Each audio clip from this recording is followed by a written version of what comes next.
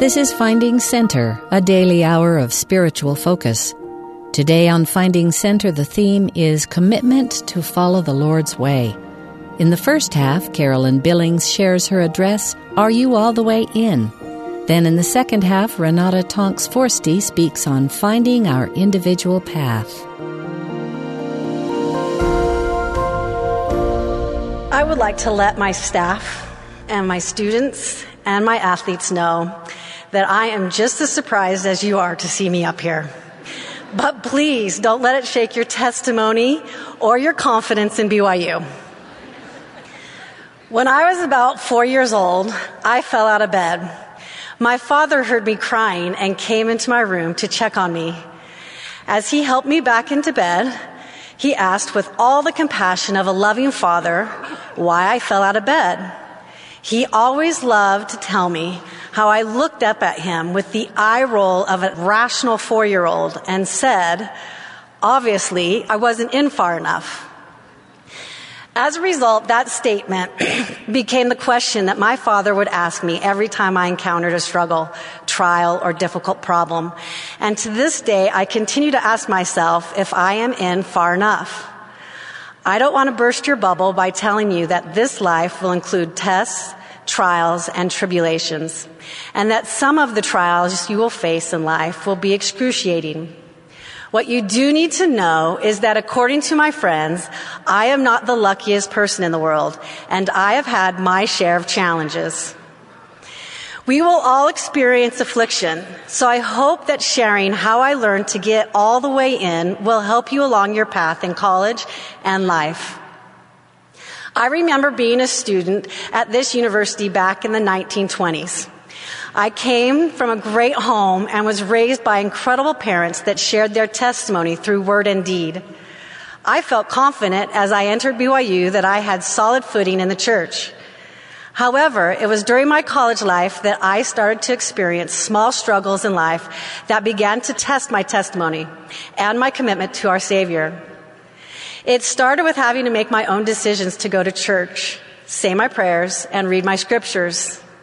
And then came self-doubt, the struggle of suddenly being average, the loneliness, and the experience of your first C grade thrown at you.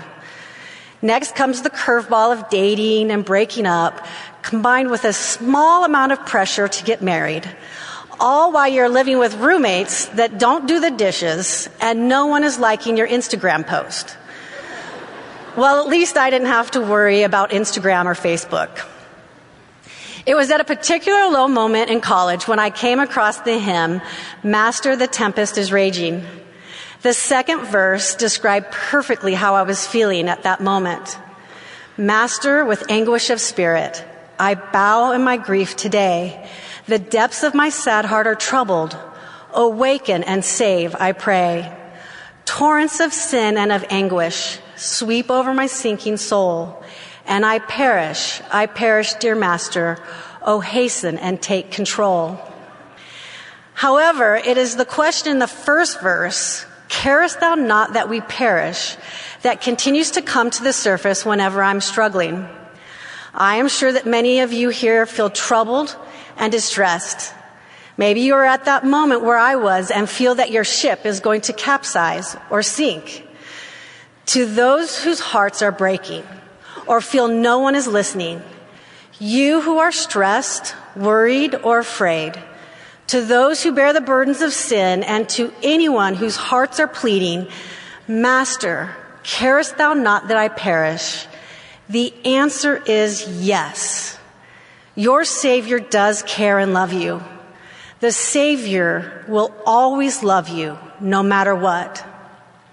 It is the follow-up question in that first verse that took me many years to understand. Then why does he sleep when the tempest rages all around me? Why does he not still the storm? Or why would he let me suffer? During these moments, it is easy to think the Savior is oblivious to our trials, when in fact, the reverse is true. It is we who need to be awakened. It is we that need to turn and find him. It is we that need to continue to follow his teachings. And it is we who need to ask, am I all the way in? I found that when life became challenging, my first reaction was to turn away from my Savior. I would abandon the foundational habits of prayer, scripture study, and hope. That reaction was a choice. It was a choice that I made. The Savior didn't abandon me. I turned from the Savior because I wasn't all the way in. Often, my students and athletes will sit in my office and discuss their problems or struggles. The athletes will ask, "Why me? I'm trying to be good. I'm keeping the commandments. Why is the Lord allowing this to happen?" No one is exempt, especially not you who are striving to do what's right. But these trials are not just to test us. They are vitally important to the process of changing who we are. At times it may seem that our trials are focused on areas of our lives with which we seem the least able to cope. Since personal growth is an intended outcome of these challenges, it should come as no surprise that our trials will be very personal. Now, I may be going out on a limb here, but if you are anything like me, then you want to have growth without any challenges and to develop strength without any struggle. Unfortunately, that is not how the process of growth occurs. As much as we desire it, growth cannot come by taking the easy way. Working with athletes, I recognize that an athlete who resists rigorous training will never become a world-class athlete. Anyone who wants to improve, win, or be the best must endure the daily torture of conditioning and practice. These are not easy, and I'm familiar with all of the excuses that are used because someone is tired, sore, or lacking desire. Mostly because I have used all of them. The question then becomes, are you all the way in? We must be careful that we don't resent the very thing that helps us grow and change.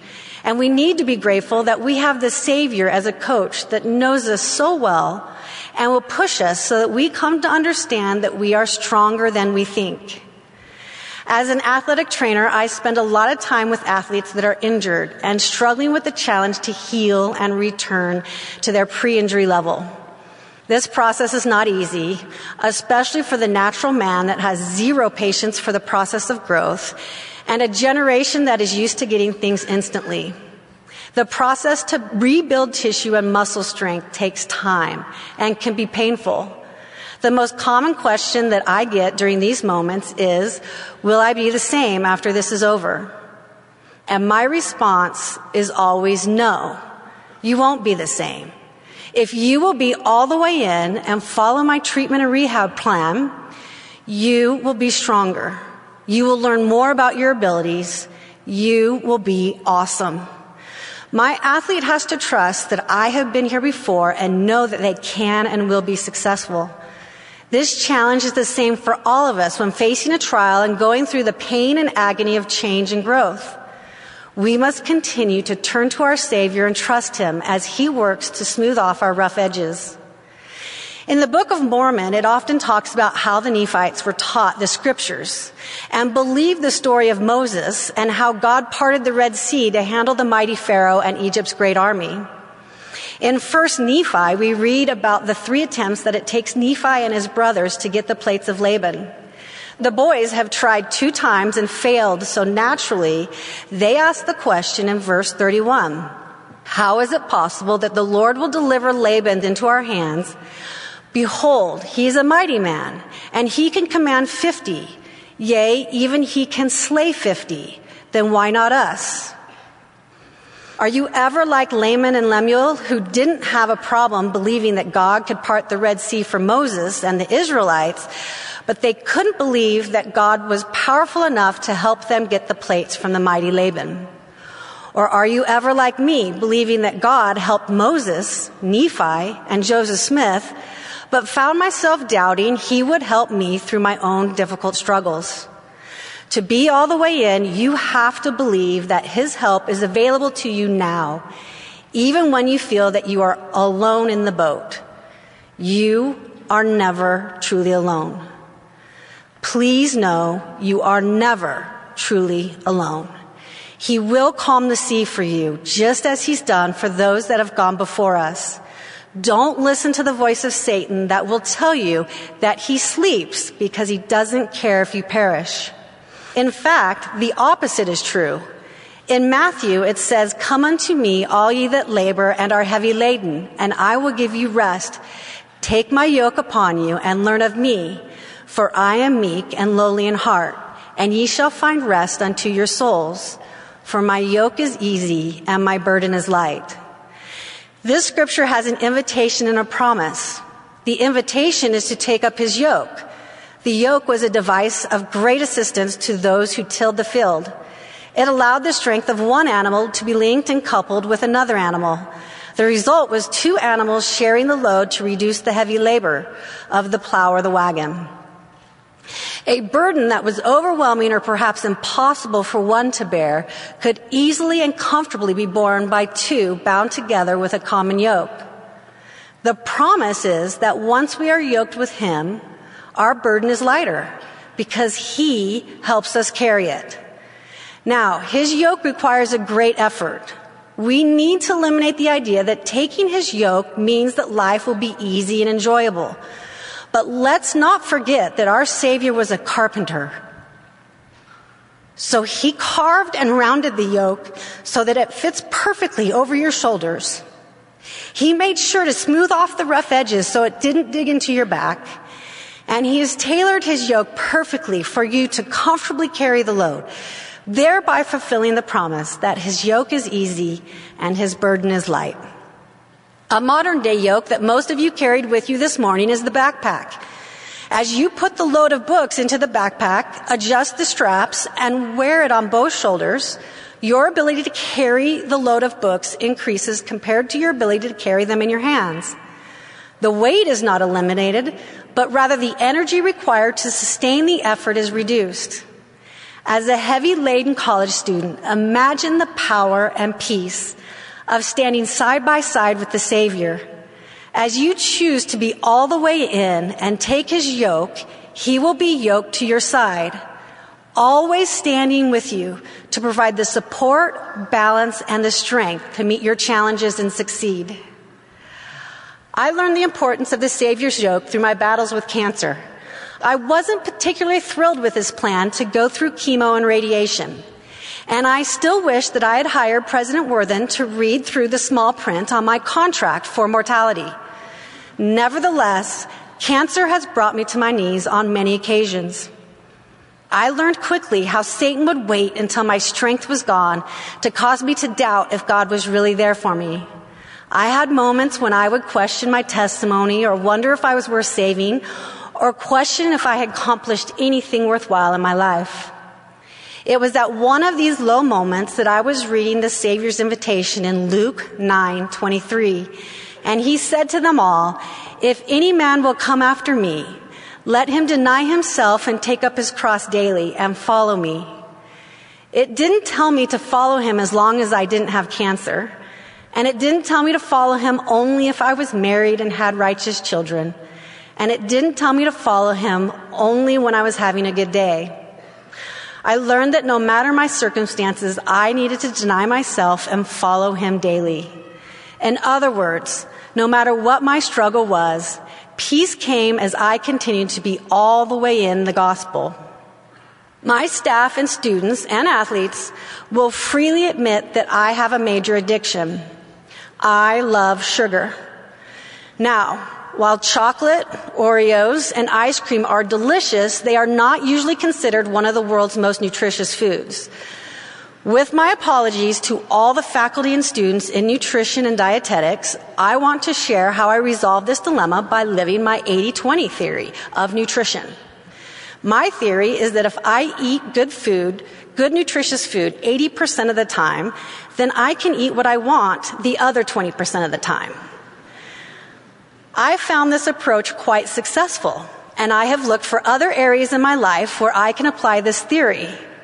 I found that if I exercise 80% of the time, then I can skip 20% of my workouts. And if I make my bed 80% of the time, 20% of the time, it really isn't necessary. And if I got 8 hours of sleep 80% of the time, I could survive on 2 hours of sleep when studying the night before tests and papers were due. I also realized I used the reverse of this theory when I was a student in college. When I did the dishes only 20% of the time, my roommates could do them 80% of the time. Now, this approach may have brought some success to my habit of eating and exercise, and it certainly helped my roommates learn how to wash dishes. But as often as I tried, I couldn't get the 80-20 theory to work with the gospel principles. I just couldn't find a way to keep my temple recommend by paying my tithing 80% of the time, or keeping 80% of the word of wisdom, or keeping 80% of the commandments. Living the 80-20 theory is not conducive to being all the way in and following the Savior. Living the gospel 100% of the time means doing the little things that keep us connected with the Savior every day. Develop the habits of the small, simple requests of His gospel by committing to read your scriptures daily, say your morning, evening, and those testing center prayers daily, and find time daily to put down your phone and serve others. It surprises most people when they find out that I have a motorcycle. Now, please, do not confuse this with the common scooter found on campus. I am the proud owner of what I affectionately call a Honda Davidson, because it's cheaper than the Harley Davidson. Riding my motorcycle is one of my favorite activities to reduce stress. I love these fall days that I can enjoy a relaxing ride home or through the canyon and feel the wind blowing around me. I will admit that I enjoy being stopped at a red light or just when I've started my motorcycle and I'm in neutral, revving the engine, and I do so loudly. I love the sound and the feeling, the vibration of the engine. I love feeling the power that I'm sitting on and ready to let go. But therein lies the difference. At some point, to enjoy the ride, I have to put it in gear and use the power. How many of us spend our time in the gospel sitting in neutral and revving the engine? Unfortunately, to be all the way in, you have to use your faith and abilities to get out of neutral and use the power to serve as the Savior would, and to become more like the Savior. We are all hearers of the word, which is just like sitting on my motorcycle, holding the clutch so the engine is in neutral, and then revving the engine. Christ wants us to be doers of the word, which requires us to put our engines in gear and go to work.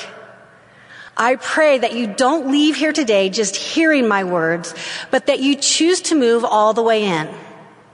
Take action.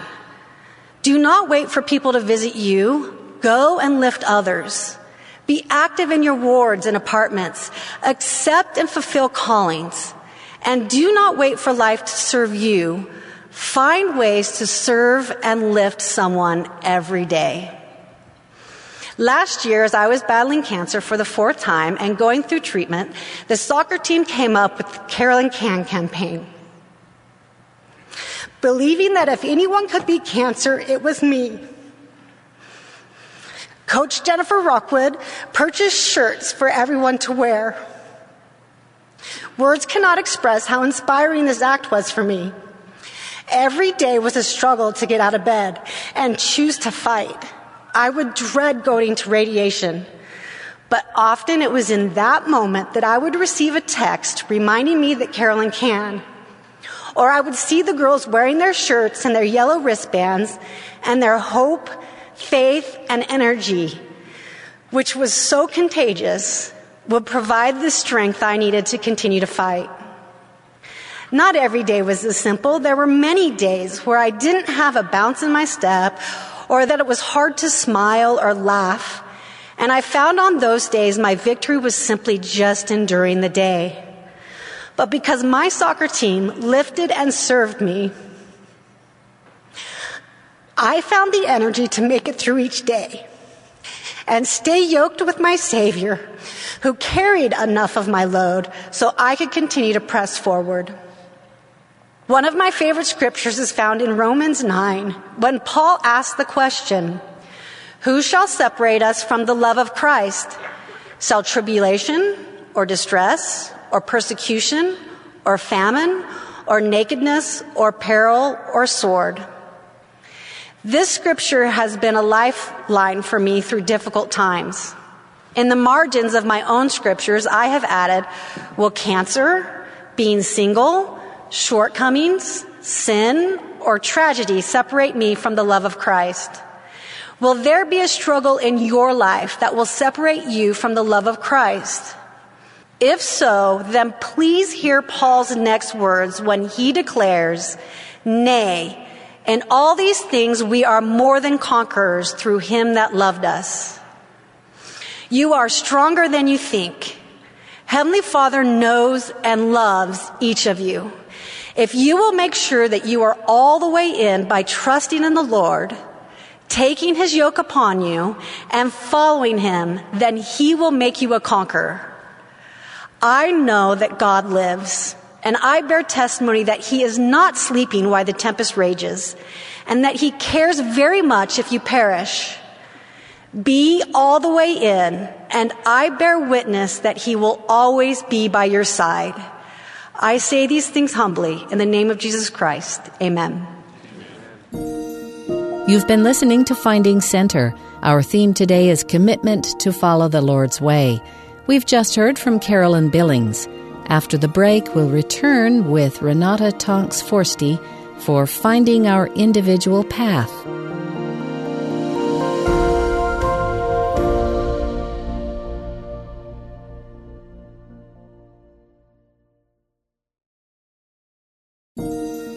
This is Finding Center, a daily hour of spiritual focus. Our theme today is commitment to follow the Lord's way. Next is Renata Tonks-Forste, an assistant professor of sociology at Brigham Young University at the time of this address, titled Finding Our Individual Path. Last week on July 24th, we honored the pioneers as we celebrated the 150th anniversary of their arrival in the Salt Lake Valley. It is now 1997, and the future is ahead of us, President Hinckley proclaimed last April at General Conference. He noted that great things were expected of the pioneers, and that great things are now expected of us. He said that we now have, quote, an overwhelming challenge to go on and build the kingdom of God. We must grasp the torch and run the race, end quote. The path our pioneer mothers and fathers walked was trying, and many lost their lives along the way. They walked with faith and sacrifice as they journeyed to Zion. Their way was difficult, and I hear many of us today say that we don't think we would have made it had we lived back then. Once the first saints arrived in the valley, many followed. Their travels were unique, but the path was marked, the direction known. Today, I believe that our task is in many ways as arduous as that as the early saints. The path we walk, however, is not a physical trail broken through frontier lands. It is a personal path that we must each find and follow. Our challenge today is not only to survive the journey, but to first find the trail. Elder M. Russard Ballard in April conference explained that, quote, it was hard to walk across a continent, to establish a new home in a dry western desert. But who can say that today is any more difficult than is the task of living faithful, righteous lives in today's confusingly sinful world, where the trail is constantly shifting and where divine markers of right and wrong are being replaced by political expediency and diminishing morality.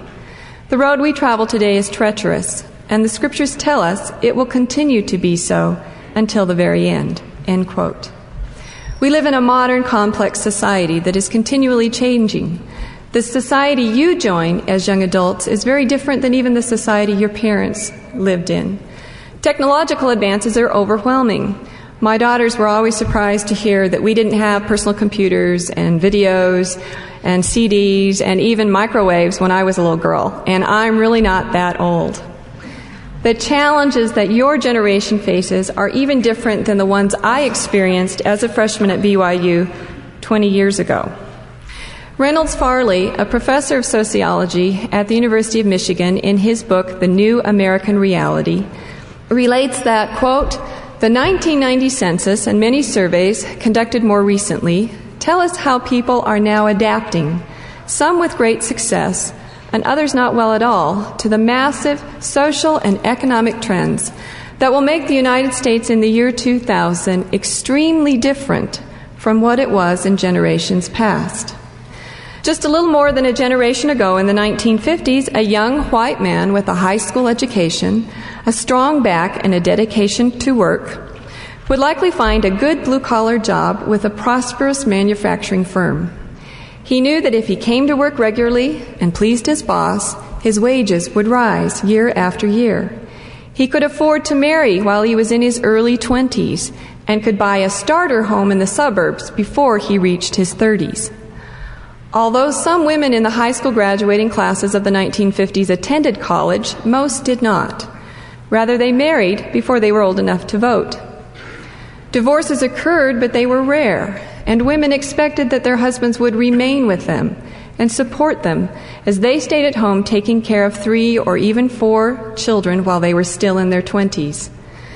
Many white women held jobs in that brief interval between the completion of school and marriage, but few did so when they were caring for young children. Professor Farley continues, he said, "It is a very different nation in the 1990s. A young man graduating from high school with a dedication to work and a strong back may find an attractive job with good benefits, but the odds are not in his favor. If he is successful in locating work, the job will pay about 25% less, adjusted for inflation, than did the same job 20 years ago. A young woman might marry her high school sweetheart right after graduation, but if she does, she knows that their chances for a home in the suburbs and middle-class prosperity are slim unless both of them work full-time and at least one of them gets some specialized training in college. Since more than 1/2 of recent marriages end in divorce, a realistic young married woman must plan for the possibility that by her 30s she will be heading her own family with a child or 2, end quote. Professor Farley remarks that, quote, "The nation has never before simultaneously experienced both a fundamental economic restructuring and a basic shift in family life," end quote. He explains that young people today have had to adjust to these changes. They stay in school longer in order to improve their chances for employment, and they typically delay marriage until they are older. In addition, some changes, both social and economic changes, have opened up greater opportunities for young people compared to decades ago. In particular, progress has been made in expanding opportunities for women and minorities. Now, these adaptations to change by young people are also reflected in the student body at BYU. President Bateman, at April graduation, noted that during the 96-97 academic year, almost 8,300 students completed their educations, the largest graduating class yet, an increase of about 2,000 students since the mid-1980s. President Bateman noted that, quote, "The impact on young women has been particularly strong.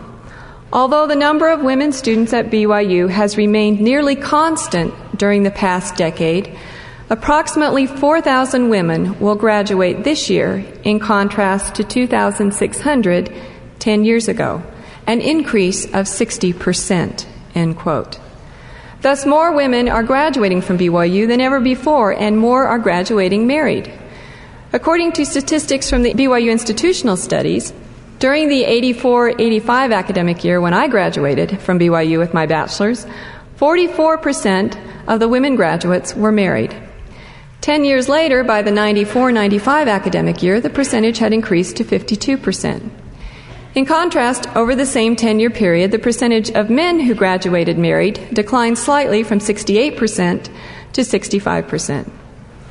Thus, unlike the pattern of previous decades, young women today are more inclined to finish their educations, even after marriage. President Bateman, in his graduation address, noted the economic returns of education, stating that, quote, "Dollars invested in education provide one of the best returns available. A bachelor's degree increases the expected salaries of men and women by some 80%, end quote. Given the decline in men's wages since the 1970s, many women have found it necessary to contribute financially to their families. According to 1990 census statistics, families in which both spouses are employed comprise almost 2/3 of the households in Utah. Of these families, women provide on average 29% or almost 1/3 of the family's income, the median family income being about $36,000. In addition to completing their educations, more women now at BYU are returned missionaries compared to past years. For example, in 1985, only 9% of the returned missionaries on campus were women, whereas in 1995, 17% were women, almost double that of 10 years earlier. As opportunities for education and missionary service have increased for women, men at BYU have also made some noticeable adjustments. I left BYU in 1986 when I completed my master's and returned about 10 years later in 1995 when I joined the faculty. And the most striking difference that I notice on campus now is not the number of new buildings, although there are a lot of them, but it's the number of men that you see walking across campus carrying babies. I mean, it's not unusual now to see a young father walking across campus with his little infant strapped in a snuggly to his chest. You didn't see that 10 years ago. I mean, we've even had discussion in the Daily Universe about putting diaper changing tables in the men's restrooms. Men on campus today can be seen pushing strollers, taking infants with them to class, carrying diaper bags right alongside their backpacks. Kathleen Garrison, a professor of sociology at New York University, writes in her book, No Man's Land, Men's Changing Commitments to Family and Work, quote, "For several decades, the spotlight has been on the revolution in women's lives, but now we are beginning to recognize that men's lives, too, are undergoing profound change. While it is clear that most men no longer provide the sole or primary economic support to their families, it is less clear what new patterns of commitment they are developing instead. Today, there is no single predominant road to manhood. Men have entered a no man's land, a territory of undefined and shifting allegiances, in which they must negotiate difficult choices between freedom and commitment, privilege and sharing, and dominance and equality," end quote. Garrison notes that the various paths that men now follow have changed over time. Some still hold to the traditional breadwinner ethic, while other men now flee the responsibilities of parenthood and marital commitment. Still others are more involved in family life, especially childcare, than were men in earlier generations. Thus, you have choices today that are very different from even the choices your parents had a few decades ago. In addition, the complexities of our modern society and the pervasive changes that you experience today will only intensify in the future. The course you must navigate is not a wilderness trek like that of the pioneers, but an individual path that each of you must blaze, as Elder Ballard noted, in a confusingly sinful world.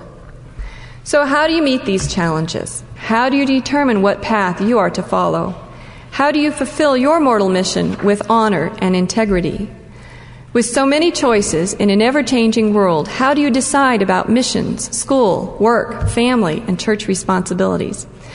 One of my students in a class, after we had discussed the choices that young people face today, she responded in frustration, "I just wish somebody would tell me what to do." Now, obviously I can't tell you what to do, but I would like to share with you some of my thoughts about what I believe is the greatest challenge facing young people your age today, that of finding your individual mortal mission. I believe that each of us has a unique and significant mission to fulfill in this life. Elder H. Burke Peterson, in an address to the youth of the church, said, quote, "Do you think for a moment that Heavenly Father would have sent one of His children to this earth by accident without the possibility of a significant work to perform? You were preserved to come to the earth in this time for a special purpose, not just a few of you, but all of you.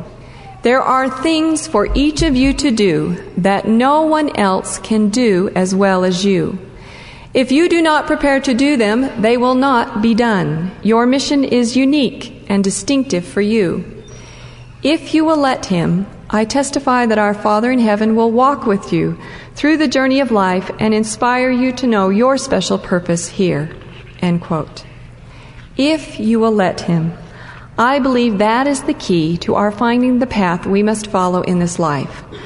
What is required of us to find our purpose and complete our journey was also required of the early saints: faith. William Clayton, who authored the words to Come, Come Ye Saints, in a letter from Commerce wrote, quote, "If you will be faithful, you have nothing to fear from the journey. The Lord will take care of His saints." End quote. Faith must be our mainstay, for it will reveal to us the purposes and the mysteries that God holds for each of us. It is our faith that will allow us to put our trust in the Lord and know that He will fulfill His promises. But if we're going to walk by faith and let the Lord inspire us as to our purpose in life, there are two traps in particular that we must avoid. As we reach to take the Lord's hand, we must first let go of two things: our will and our pride. Because of our agency, we must choose to subject our will to that of the Father and to give Him the glory. As we step out of our boat and onto the water, we must have faith. These two traps are interconnected, for we must be willing to give up our pride in order to subject ourselves to the will of the Father. These traps ensnare us when we attempt to tell the Lord what we will or will not do. For example, we are each raised in a family and community environment in which we learn particular traditions or roles. Many times, because of the unique culture within which we are raised, we limit the possible paths down which the Lord can direct us by just assuming that we will follow certain roles, thus not considering other possibilities. In this way, we tell the Lord what we will or will not do. We must be willing to look beyond our own cultural stereotypes or our own limited perceptions of the world in order to see the opportunities the Lord has for us. Peter, when the Lord directed him to take the gospel to the Gentiles, had to look beyond his cultural biases in order to understand and fulfill this important mission. The scriptures tell us that Peter went upon the housetop to pray, and there he had a vision. He saw a sheet let down to the earth on which were all manner of four-footed animals, wild beasts, creeping things, and fowls of the air. And the Lord told Peter to kill and eat. But Peter said, "Not so, Lord," for he had never eaten anything that was unclean or common. And the voice of the Lord told him a second time, "What God hath cleansed, that call not thou common." After the vision ended, Peter was uncertain as to its meaning. Acting in faith, without a full understanding of the Lord's purposes, Peter followed the Spirit's direction and went to the home of Cornelius, a Gentile. He told Cornelius that it was unlawful for a Jew to keep company with a Gentile, but that God has shown him, as he now realized, that he should not call any man common or unclean. Because of social norms, Peter's first reaction was repulsion, but his faith allowed him to subject his will to that of the Lord's and fulfill his mission in building the kingdom. Like Peter, we also may receive inspiration that seems contrary to our traditions or social norms. I was a teenager in the 1970s, and I shared certain biases about sister missionaries. I decided very early when I was young that I would never go on a mission. It wasn't until I went to BYU and met other young women who were preparing for missionary service that I realized that my stereotypes were unfounded and that I was limiting my opportunities for growth. After prayerful consideration, on my knees to the Lord confirmed to me that I should serve a mission. And this is a great blessing that continues in my life. To let the Lord guide us, we first must let go of our biases or false traditions as we conform our will to the Lord's. In addition, we sometimes disregard options in life because we question our own ability to succeed. Instead of telling the Lord what we will not do, we tell Him what we cannot do. At times, the Lord can prompt us to follow a certain path, and we must have the faith to overcome our weaknesses and do the Lord's will. One of our graduate students in sociology related to me her experience in applying to our PhD program, which I share with her permission. Jill said that she was at a point in her life when she was trying to decide what to do next. She was considering various options. One day, as she was walking across campus, she received the inspiration that she should apply to the PhD program in sociology. She was surprised by this because her training and her work previous to that had been in social work, and she had no background in sociology. Despite her doubts, she applied to the program and was accepted, but she continued to question her ability to succeed.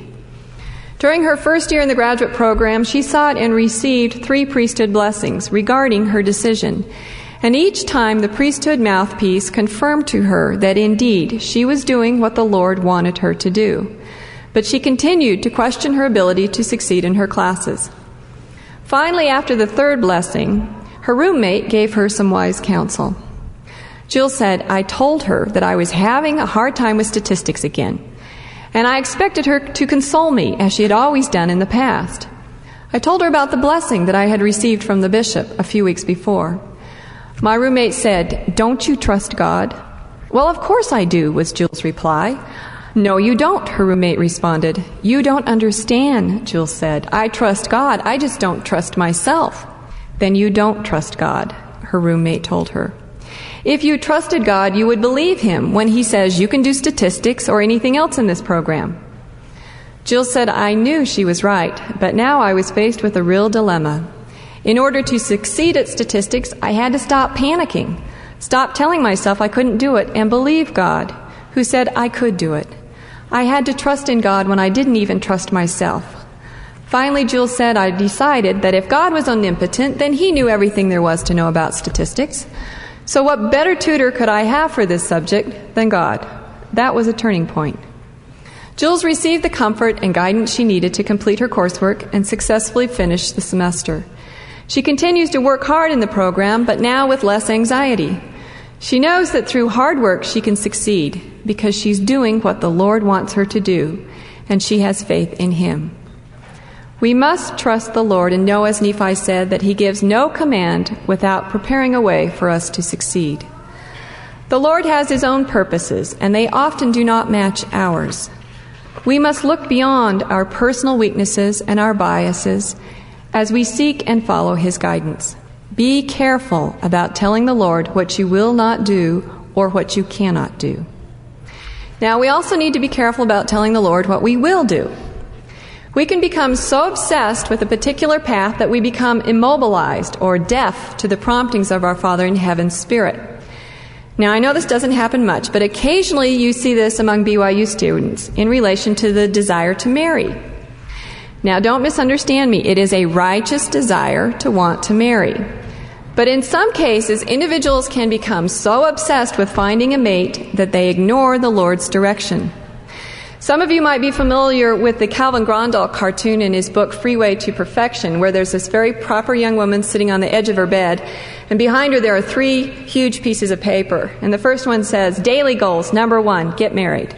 The second one says, weekly goals, number 1, get married. And the third one says, monthly, yearly goals, number 1, get married. Now, I recognize that the anxiety over finding a mate begins early in life. It's part of our socialization, especially as women. My daughter Mary, when she was 5 years old, she came to me once and she said, Mom, what happens if there aren't enough boys for all the girls to marry when they grow up? I thought, she's 5 years old and she's already worried about the sex ratio imbalance. But I could tell she was thinking about it really hard, and all of a sudden her eyes lit up and she said, I know. She said, if there aren't enough boys for all the girls to marry, they can marry wolves. So see, you have other options. I think she'd been watching a little too much Beauty and the Beast. Now, because eternal marriage is a righteous desire, it is important to be temple worthy and prepare yourself for the opportunity. But marriage is not something you have complete control over. It does involve another person. So to obsess over it can actually hinder your search for a mate. The Lord will tell you when the time, place, and circumstances are right. He may have other work for you to perform first that will help prepare you to be a better spouse and parent. If you are to let the Lord guide, we must be open to the potential paths that He may direct us down, all according to His timetable, not ours. The opportunity to marry is more likely to come not when we are worrying or obsessing about it, but when we are getting on with other aspects of our lives. Thus, be careful about telling the Lord what you will do and when. Instead, prepare yourself by living righteously, and then let your Father in heaven reveal to you His purposes as He guides you through the trials and the turbulence of mortal striving. As you openly and prayerfully consider the path you should follow, the Lord will direct you. Elder John H. Groberg related his own experience in choosing his path. Quote, "In the past, I have tried to figure out whether I should go into business or into teaching or into the arts or whatever. As I have begun to proceed along one path, having more or less gathered the facts I could, I have found that if that decision was wrong or was taking me down the wrong path, not necessarily an evil one, but one that was not right for me, without fail, the Lord has always let me know, just this emphatically, that is wrong. Do not go that way. That is not for you. On the other hand, there may have been 2 or 3 ways that I could have gone, any one of which would have been right and would have been in the general area, providing the experience and means whereby I could fulfill the mission that the Lord had in mind for me. If it is wrong, He will let us know. We will feel it for sure. I am positive of that. So rather than saying, I will not move until I have this burning in my heart, let us turn it around and say, I will move unless I feel it is wrong. And if it is wrong, then I will not do it. By eliminating all of these wrong courses, very quickly you will find yourself going in the direction that you ought to be going. And then you can receive the assurance, yes, I am doing what my Father in heaven wants me to do. End quote. As you take the Lord's hand and walk in faith, you will excel in your righteous undertakings, and you will fulfill your mortal mission with honor and integrity. However, as we experience success in life, we must remember to acknowledge the Lord's hand in all that we have, and let go of our pride. President Benson said that pride is characterized by asking, what do I want out of my life? Rather than asking, what would God have me do with my life? He said, quote, it is self-will as opposed to God's will. It is fear of man over fear of God, end quote. As the Lord blesses us with success, we must remember that unto much is given, much is required. For example, each of you have been blessed with the opportunity of acquiring higher education. Do you realize that only 40% of people your age are enrolled in college in the more affluent countries of the world, and less than 3% in the poorest countries of the world? You have access to resources and opportunities that are beyond the reach of the majority of the world's population. Remember, as you earn your degrees and gain prestige in your fields, that it is the Lord's kingdom you are to build, not your own. Center your interest in the church and remember the Lord's utterance, thou shalt have no other God before me. My children are the ones who humble me and help me keep things in perspective. We recently hosted 3 young women in our home for dinner who were finalists for the Hinckley Scholarship. My daughter Mary was helping me fix dinner and set the table, and then she wanted to drive with me to go pick up the young women and bring them back to our home. And as we were starting to leave, she said, Mom, she says, I'm really nervous about meeting these students. And I said, well, that's okay, because they're probably nervous about meeting us. And she said, well, why? And so I explained to her that they were high school students, and probably the idea of meeting a college professor and going to their home for dinner was probably, making them nervous too. And she stopped and she said, Mom, she said, I know you're a college professor and everything, but you're my mother. She said, those students are going to be so relieved when they see it's you. Take advantage of the opportunities the Lord has given you and do your best. But remember to praise God, from whom all blessings flow. Only in humility, as you let go of your pride, can you give up your will to the Father and take His hand in faith. If you will let Him, He will direct you. Be thou humble in thy weakness, and the Lord thy God shall lead thee by the hand and give thee answer to thy prayers. Be thou humble in thy pleading, and the Lord thy God shall bless thee with a sweet and calm assurance that He cares. Elder Groberg suggests that we each, quote, reaffirm in our lives the importance of at least 3 things. First, that God our Father in heaven does have a specific mission for all of us to fulfill and perform while we are here upon this earth. Second, that we can here and now in this life discover what that mission is. And third, that with His help we can fulfill that mission and know and have assurance here and now in this life that we are doing that which is pleasing to our Father in heaven. These are all very important concepts, and they are all true, end quote. Remember, too, that each mission is unique. I had the opportunity as a youth at a youth conference to speak with Sister Ruth Funk, who was the former General Young Women's President. And she told me something that greatly influenced my life. She said, "The Lord wants us all to return to Him, but not in a straight line. Although we all must keep the commandments and receive the saving ordinances, the individual paths we follow and the decisions we make regarding school, work, and family will be individual.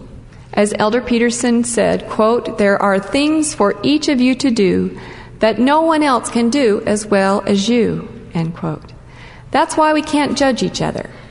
It would do us all good to remember the popular Utah Creed that was stitched as a reminder in a sampler by a convert to the church in 1860. And in this little sampler it says, "The Mormon Creed is to mind your own business." We need to support each other, although our paths may be different. Some of you will follow traditional paths. Others will be called to blaze new trails. As long as you are doing what the Lord requires of you, you have nothing to fear from the journey. One of the greatest examples we have of someone who has humbly sought the Lord's guidance in fulfilling his mortal mission is President Hinckley. Sister Sherry Eldew, in the preface to her biography of President Hinckley, writes of one of her early meetings with the prophet. She met with him after he had read about the first third of the manuscript. And after a long pause, he looked at her and he said, "I am sick, sick, sick of reading about Gordon Hinckley." He said, "There is just too much about Gordon Hinckley in this manuscript." Sister Dew said she thought, "Well, just whom should I write about in your biography?" But she couldn't think of a respectful way to say it, so she kept quiet. Then she received a mini sermon from the prophet. He said, "Adulation is poison." He told her, "Adulation has ruined many a good man and woman, and I don't want this book to portray me as something I'm not."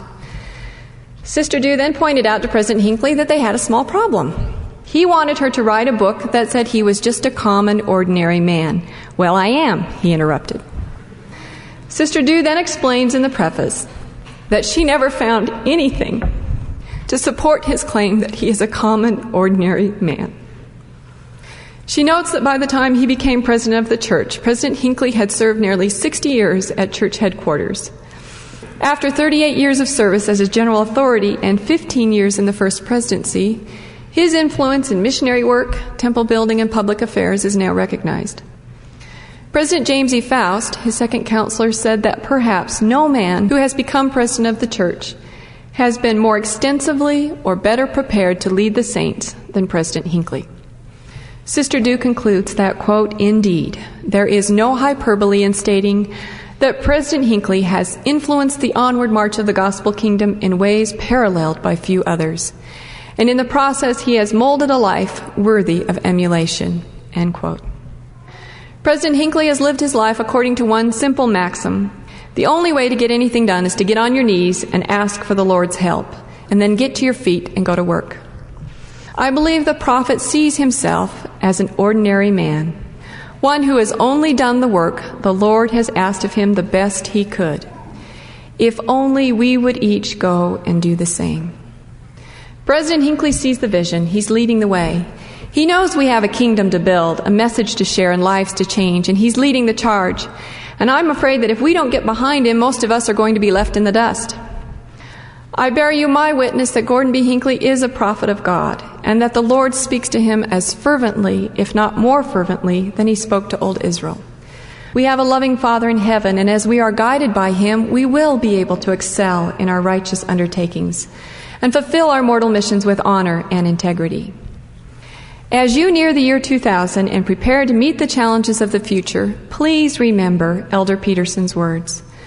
There are things for each of you to do that no one else can do as well as you. If you will let him, I testify that our Father in heaven will walk with you through the journey of life and inspire you to know your purpose here. To this testimony, I add my own in the name of Jesus Christ. Amen. You've been listening to Finding Center.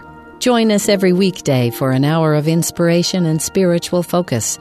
Today's theme was Commitment to Follow the Lord's Way, with thoughts from Carolyn Billings and Renata Tonks-Forsty. Find links to the full text, audio, and video of these addresses at byuradio.org/findingcenter.